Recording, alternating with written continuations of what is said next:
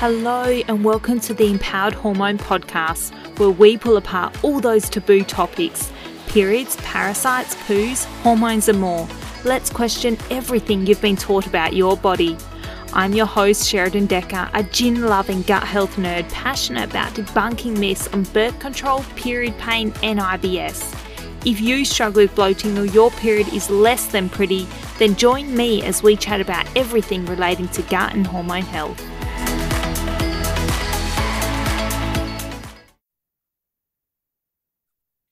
Hello and welcome to another episode of the Empowered Hormones Podcast. My name's Sheridan, which a lot of you guys know. And today I have the privilege of speaking to Sarah Rusbatch. Get my mouth around that.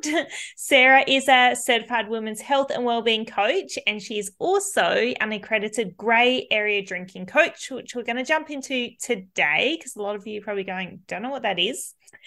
She's also a keynote speaker sharing her journey to sobriety and the impact of alcohol on mental health to global audiences, which is amazing.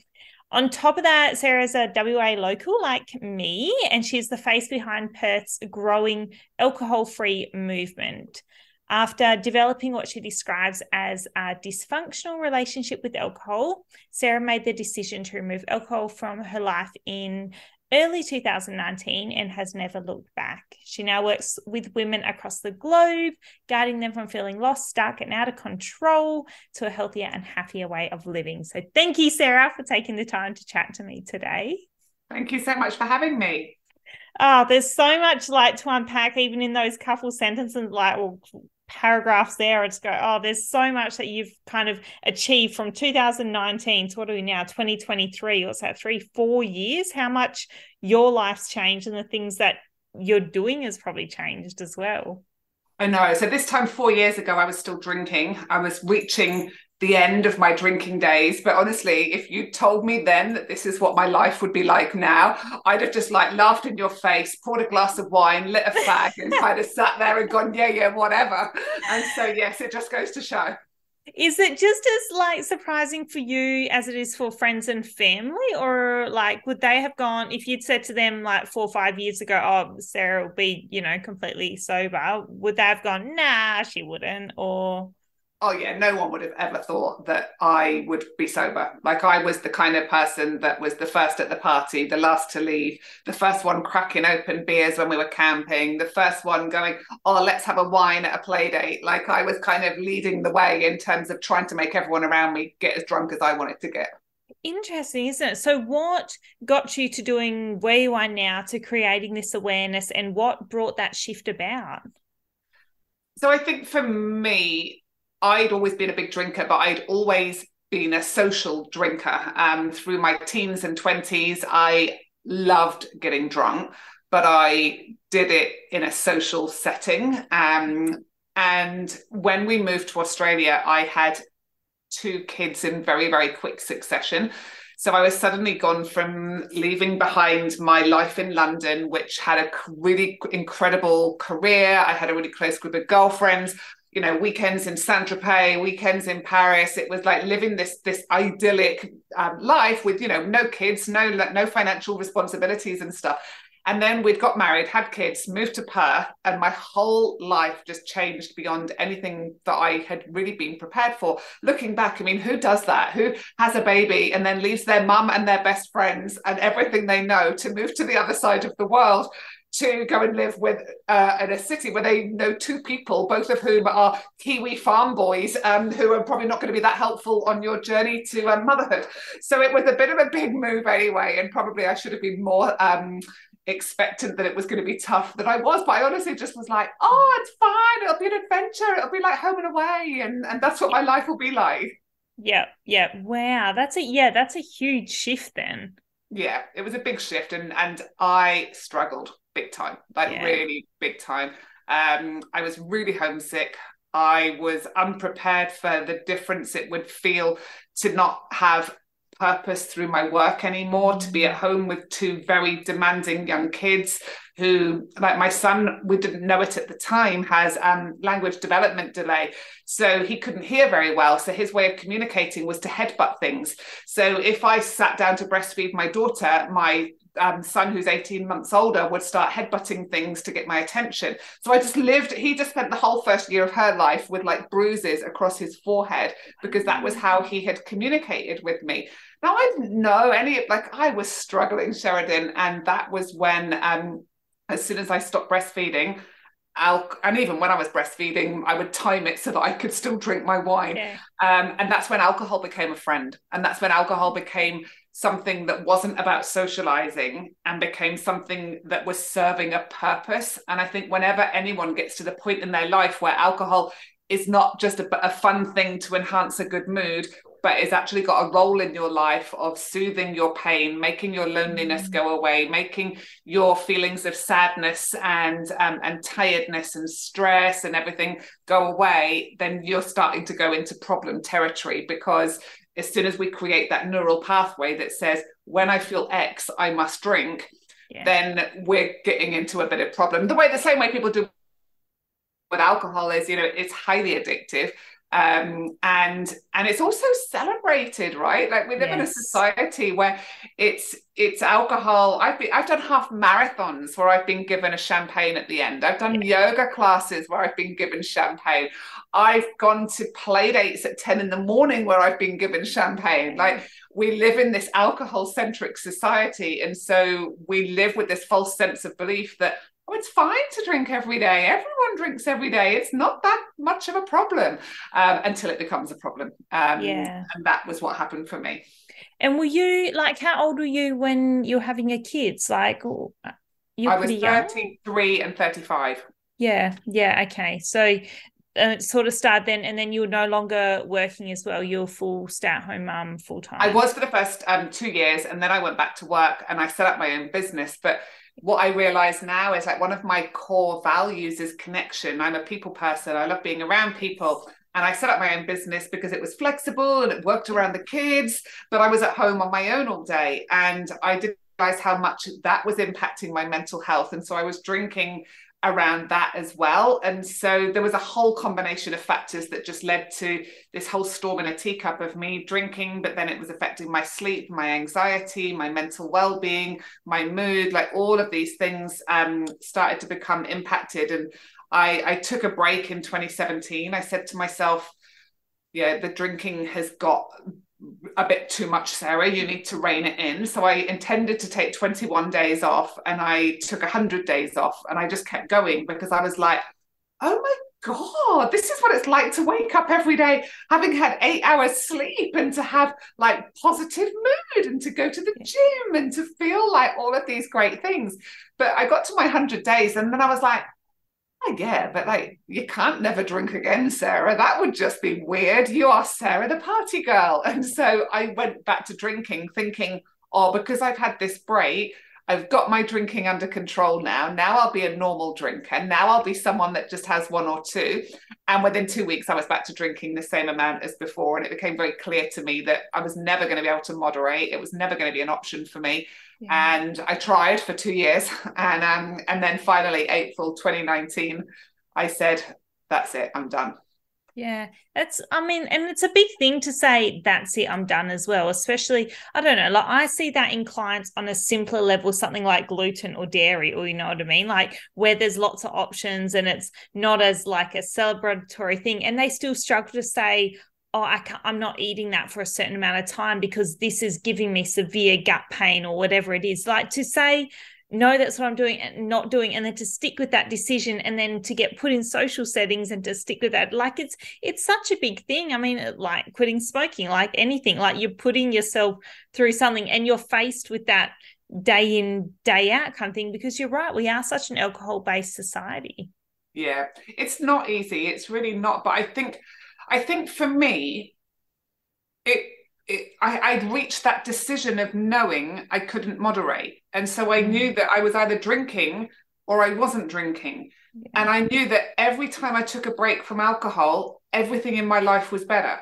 My mood, my relationships, how I parented, how I showed up at work, my skin, my hormones, I lost weight. Like, all of these things were so much better in my life when I took the alcohol away.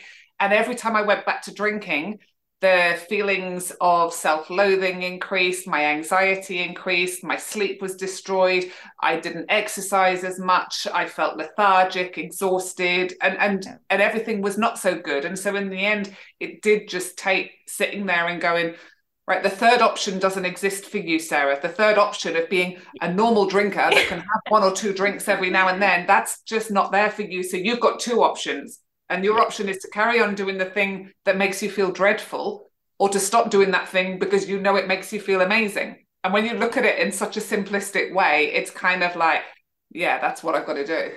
So is that what, this term gray area drinking then, is that drinking occasionally, or is that like you're not a full alcoholic? Like what is that term then? So I think it's really important to clarify this, and because alcoholic, like what comes into your mind, right? If I say to you, imagine you walk along the street when you leave your house today and you come across an alcoholic, what are the stereotypes that come into your mind of what that person would be like? Yeah, I'm thinking someone who's drunk early in the morning and probably lower socioeconomic, and, spending what little money they do have, which might be from the government type stuff, on a bottle of whiskey. Yeah, exactly. So I didn't drink every day. So therefore, and I didn't drink in the morning unless it was Christmas Day. And so then I would justify to myself, well, I can't be an alcoholic, right? I Googled it a billion times, but I still had a problem with alcohol, but I didn't fit into the category of being an alcoholic. I wasn't physically dependent on alcohol. I didn't need to drink, and I didn't need medical rehab facility to come off it, because we've got to also remember that alcohol, there are 3 substances that the human body can die from withdrawal from, and alcohol is one of them, right? And the other 2, one of them's illegal, and one of them you can only get on prescription in very small amounts at any one time, and yet alcohol is listed as an essential service during lockdown, right? That's a whole other argument. And so alcohol, we can actually die from withdrawal when the body has become so physically dependent on it. Now, most people don't fall into that category, right? They don't. And if we think about a scale of 1 to 10, 1 might be someone who doesn't drink, or someone who has a glass of champagne at a wedding once a year, and other than that, alcohol does not feature in their life. And 10 is what we've just talked about, that person that wakes up with trembling hands, who needs to have a drink in the morning. What's in the middle? And grey area drinking is probably about a 4 to an 8 on that scale. Yeah, that makes sense, because I think of the culture I grew up in, and that was down south in Albany, and a lot of the youth start drinking sort of quite early, and you're out for driving, and you're out camping, you're out having a good time, and then, lunchtime drinks are always cracked, or beers are always cracked, and then you're drinking through the afternoon, and then there's something at night, and you're sort of drinking to the night. Like, it is, I've never been a big drinker just because I got sick so early on that I simply couldn't. But a lot of my friends kind of were, and no one would ever turn around and say, oh, the youth in this group, they're a bunch of alcoholics, but they would drink, every weekend, every evening kind of thing, and more than one drink, and it was consistent. But yeah, okay, it's interesting. And even I think your friends now and your circles of friends and my parents and stuff, everyone drinks more, but yeah, definitely not alcoholic standard. Yeah. And that's why the term grey area drinking is useful, because there's so much stigma around the label alcoholic, right? People don't want to have that label. And so, but if you talk about grey area drinking, it is the grey area of, I don't drink at a safe level in which I'm not, getting something from the alcohol. I have a problematic relationship with alcohol, but I don't label myself an alcoholic. So what am I? Yeah, for sure. And I think to sort of focus in on women then, and that area you talked about of having young kids and struggling and being at home and all that stuff, I think that's really important to highlight, because it is something that goes under the radar in a sense. And we have this mummy wine culture that you kind of joke about, going out for a drink with the girls and the husband's home with the kids or whatever. But I guess when there is that struggle with that mental health side of things, or you're home and you're lonely, or you're trying to cope, we do then turn to things like alcohol, isn't it? We do, and it's like socially acceptable. I think about, any WhatsApp group, mums group that you're in, you just put one message out there that says, oh my God, my husband's driving me nuts, or the kids are being a nightmare, and the immediate response will be, go and pour yourself a glass of wine. Like, we do big alcohol's job for it. We market it all the time because it's become the go-to thing. But we've got to remember it's not normal to drink every day and it's not safe to drink every day. And we've kind of lost sight of that. Yeah, for sure. And you must see then, like, for the women that, because tell us a little bit about the group that you've created, or how you went from, I guess, doing that, noticing that, becoming sober, and then how that's led you to impact other women's lives now. Yeah, so I got sober and then I did a huge amount of healing, and I did a lot of therapy, and I just unpacked a lot of stuff, because I don't think there's anyone out there that is drinking problematically just because they enjoy it. Most of us are doing it because we're masking something, we're using it as a coping strategy, whatever that might be. So I did all this work on myself, and then I was like, but if I was struggling in that way, there must be so many others who are as well. So I decided to retrain. I did my health and wellness coaching qualification, and then I did my grey area drinking accreditation. And then I set up a Facebook group. It was a free Facebook group. And I just said, if anyone out there wants to know about grey area drinking and get support to quit booze, come and join. And it very quickly started to grow. And then this coincided with me. I did an interview with Mamma Mia, and they interviewed me for my story of why I decided to quit drinking. And it was quite a vulnerable, raw, open story. It was quite confronting for me to read it, because I was like, oh my God, my kid's teacher might read this and they might know what my drinking was like. But I was like, that's how I'm going to help others, is if I show them how my drinking was. So this story went live, and Sheridan, 8,000 women reached out to me. Wow. And they all came and joined my Facebook group, and they all said, you've just told my story. This is exactly me.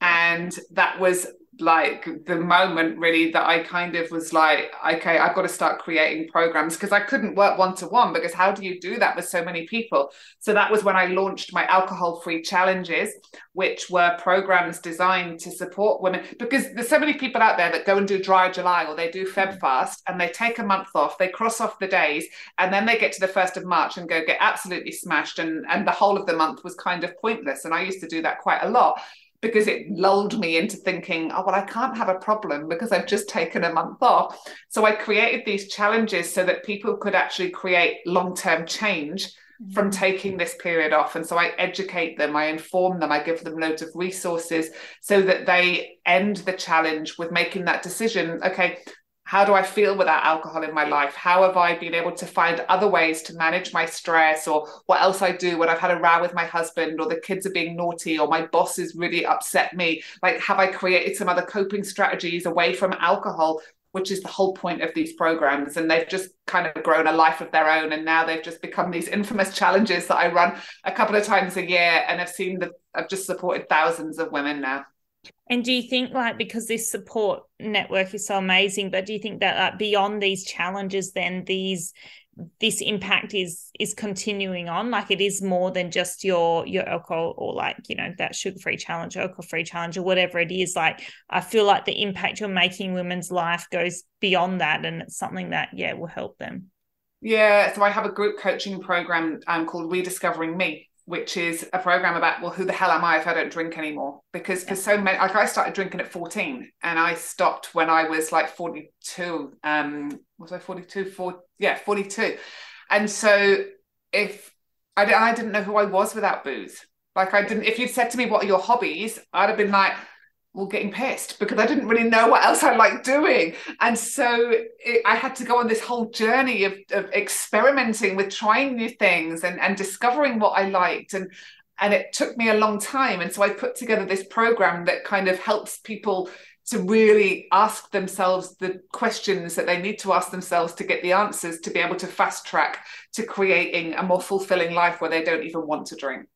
Because do you think that is the biggest challenge in whether it's removing alcohol, or for some people it might just be really stripping back their alcohol intake? Is it not so much the practicality side of it, in a sense of, oh, I'm going out and someone doesn't have alcohol-free drinks, or the social settings, but is it also, I guess, addressing who am I without alcohol? Because it's like, well, if I'm not that person who drinks, then what is my identity, or how else am I coping with being a young mum, or being single, or being lonely, or being what it is? It must be beyond just simply going out and not having, alcohol-free gin on hand. It's so much more. Like that is just in some ways that's the easy bit, not drinking. Like that, the work starts when we have to start to sit with emotions, which many of us have never been taught how to do. We have to learn, we have to discover what lights us up and what we like doing, because all of a sudden you don't want to go and spend 6 hours in a pub watching people get drunk if you're drinking a soda water. And so then it's like, well, what do I want to do with my time instead? And so it really does take time, curiosity, effort to really discover how to create a more meaningful and purposeful life, so that you don't even want to drink. Because the three probably biggest triggers that I see for people going back to drinking are stress, loneliness, and boredom. And I did a poll in my group, and I've got 14,000 in the group now, and I said, what's the number one reason you drink or did drink? And the overriding response was oblivion, to escape my life. And you just got to wonder, why are so many women have a life that they seek to escape every night? Why don't we go back a bit and work on that life so we don't even need to drink anymore? So you don't, you're 100% right. So you don't need to escape it. And I mean, from a practitioner point of view, I see so many women who have come in with these hormonal imbalances, but also depression and anxiety and all that stuff. And, you have a quick squiz at their alcohol intake, and often it's a lot higher than what I would like. You're sure if it's one here or there, I'm like, whatever. But when it's the consistency, and then you marry all those things up and you're like, oh, okay, well, you've also got sort of mental health struggles, but also you've got these massive hormonal shifts or gut issues. And a lot of them, even like just by removing the alcohol, see such a shift in health issues as well. Like it's just so all interconnected. Yeah, it really is. I remember my naturopath saying to me, this is years ago, he said, Sarah, your estrogen is so high, it's off the chart. You need to do a liver detox and take a break from the booze. And I was like, but what do you mean? What's alcohol got to do with estrogen? It just made no sense to me whatsoever. But now, knowing what I now know, of course it makes sense, right? Yeah, for sure. Is there tips or tricks or places for people to start if they're listening and going, oh, that sounds like me, or I'd like to give it up, or I know I'm using it to fill a hole or something like that? Where does someone start? Because it must seem so overwhelming, and you've been there to go, oh, I'm just going cold turkey and giving it up. Like that just seems so like such a big step. Yeah, and that's why I run these challenges, so that people can come and do it alongside others. Like the community connection part of my challenges is one of the most important parts, because it's so women can connect with each other. And I have women in the USA, Canada, New Zealand, Australia, the UK, Singapore, and we all come together in one group, and the support and connection is just incredible. And then every day I provide resources, podcasts, book recommendations, TED Talks, information about your neural pathways, what happens in your brain when you have a drink, what happens in your gut when you drink, how to socialize without drink. Some of my clients, like, we talk about sober sex, like some of them haven't, going on a date and doing that without alcohol. Like there's so many things that alcohol is part of our life that we don't realize, and we just have to start to break it down bit by bit. And how to cope when your friends are all going, oh, don't be so boring, come and just have one. And so we manage and do all of that. And so to anyone who's listening, looking at my challenge, go onto my website, sarahrusbatch.com, and there's a free guide as well on there that you can download that's got lots of podcast recommendations, book recommendations, and things like that. Awesome. And your Facebook group, what is it called? It's called the Women's Wellbeing Collective. Awesome. And I'll link that in the show notes for you guys. So you can jump in and have a look at that. I'll link in Sarah's website, and then also her Instagram, which is simply her name. So Sarah Rusbatch, at Sarah Rusbatch, which I will link in for you as well. But thank you, Sarah. That was, shed a light on something that I don't know, like I would initially see grey area drinking. Like when I first saw your stuff, totally went past it. I mean, I'm not a big drinker anyway, but I was like, like whatever, like drinking, that's not an issue. But the more I looked into it and I followed your stuff and I joined your Facebook group, and I was like, this is such a thing for all the women, like so many of the women I work with that don't even realize the impact it's having, how much they rely on it, and how stepping away from alcohol could just, improve so many areas of their life. Yeah, exactly. And that's what I say. The first thing I say is take a break, because most people in the Western world don't take a long enough break from alcohol to know how they can truly feel without it. And the second thing is, if you can't take a break and you actually can't take 30 days off, then you definitely need to take a break, because you've definitely got a problem, because someone who can't take 30 days off clearly has a problem, right? Yeah, 110%. So anyone who's listening, I will link all that stuff in, because I think there is a lot for you guys to learn here and to look into. But thank you so much for your time today, Sarah. I really appreciate it. I love the things you're doing. I love the way you're supporting women, and I love, the work you're doing around the world. Thanks so much for having me. Thank you for listening to another episode of the Empowered Hormone Podcast. If you know a female who needs some empowerment, please forward, repost, tag or share, and let's get women talking.